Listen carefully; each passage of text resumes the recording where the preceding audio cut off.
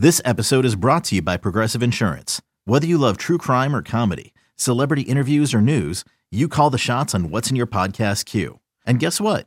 Now you can call them on your auto insurance too with the Name Your Price tool from Progressive. It works just the way it sounds. You tell Progressive how much you want to pay for car insurance, and they'll show you coverage options that fit your budget. Get your quote today at Progressive.com to join the over 28 million drivers who trust Progressive. Progressive Casualty Insurance Company and Affiliates. Price and coverage match limited by state law. You could spend the weekend doing the same old whatever, or you could conquer the weekend in the all-new Hyundai Santa Fe. Visit HyundaiUSA.com for more details. Hyundai, there's joy in every journey. This is the Daily Tip presented by BetMGM. Now, here's Chelsea Messenger and Michael Jenkins.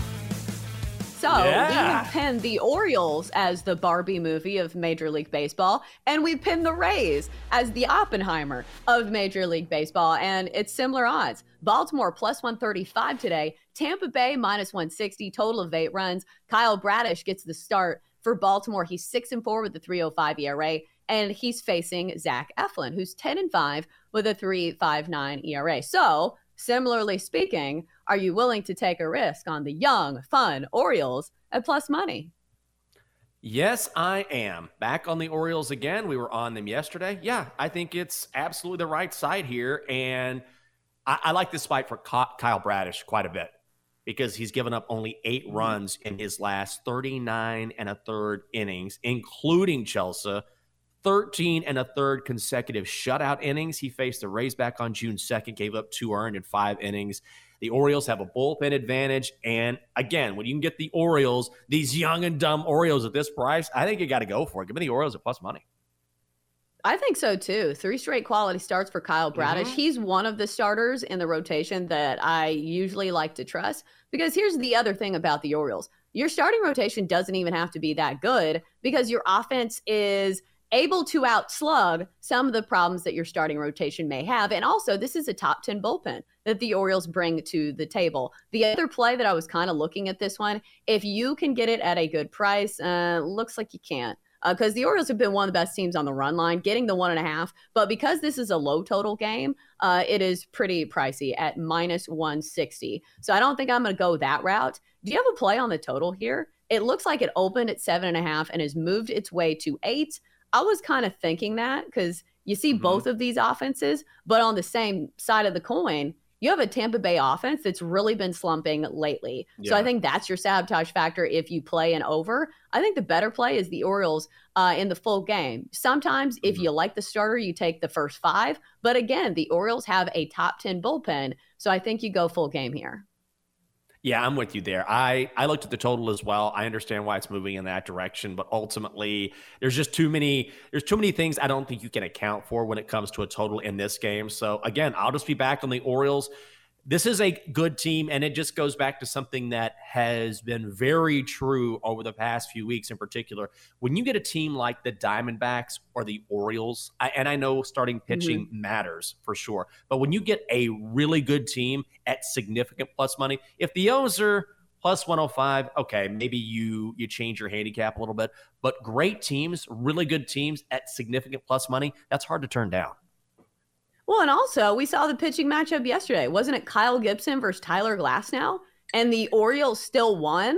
So that's the thing. Yep. It doesn't even matter what the starting pitching matchup is sometimes. And this is a more favorable one for the Baltimore Orioles. Like I said, Kyle Bradish has been way more reliable than some other guys in that starting rotation. Let's go to Texas next. Let's go to the Rangers and the Dodgers. We've got this game as a pick'em, total of 9.5 runs. It's Tony Gonsolin taking the bump for the Dodgers. He's 5-3 with a 3.72 ERA, facing Andrew Heaney, the former Dodger himself, who's 6-6 with a 4.43 ERA. Jenks, I'm not going to lie, whenever Andrew Heaney's pitching, I don't want to bet on that game because there is nobody or very few pitchers in baseball who have the wide variety of outcomes that Andrew Heaney has. He is fully capable of going 6 shutout with 11 strikeouts, or he has 11 strikeouts but gives up 5 runs and also has like 5 walks. So when I see these type of pitchers, I do not want to bet on said team because, you know, too many things can happen.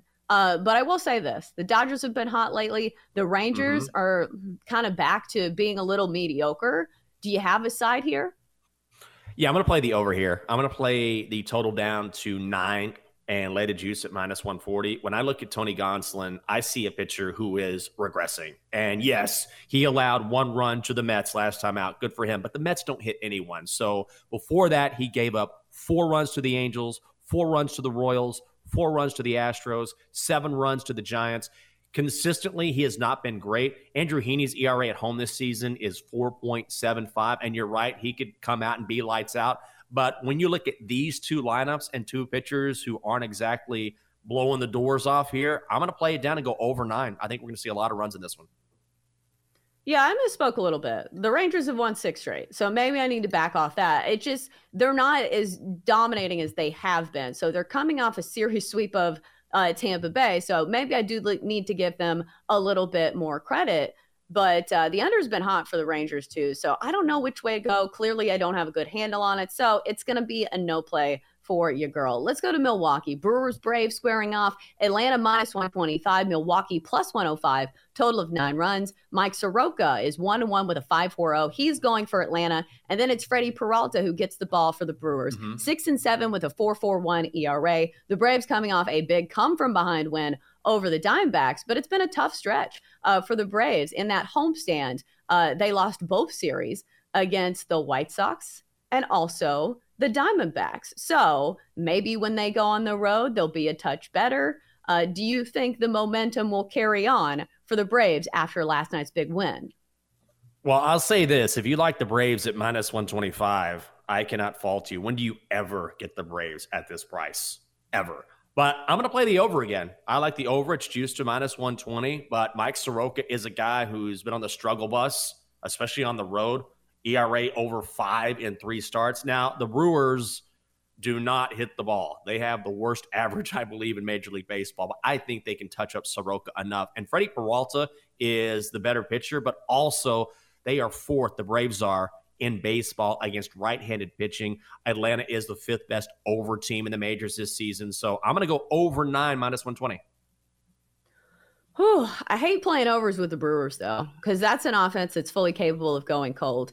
I think for me, it's probably still the Braves. It's the better offense. Mike Soroka, I know his numbers aren't great, but he's somebody who is coming off the injured list. I still think the best is yet to come for Mike Soroka, because before he went on the injured list, he was one of the best pitchers in the Braves rotation. And Freddie Peralta has a high upside as well, but you see these last 3 starts and you think, wow, he's really found his stuff.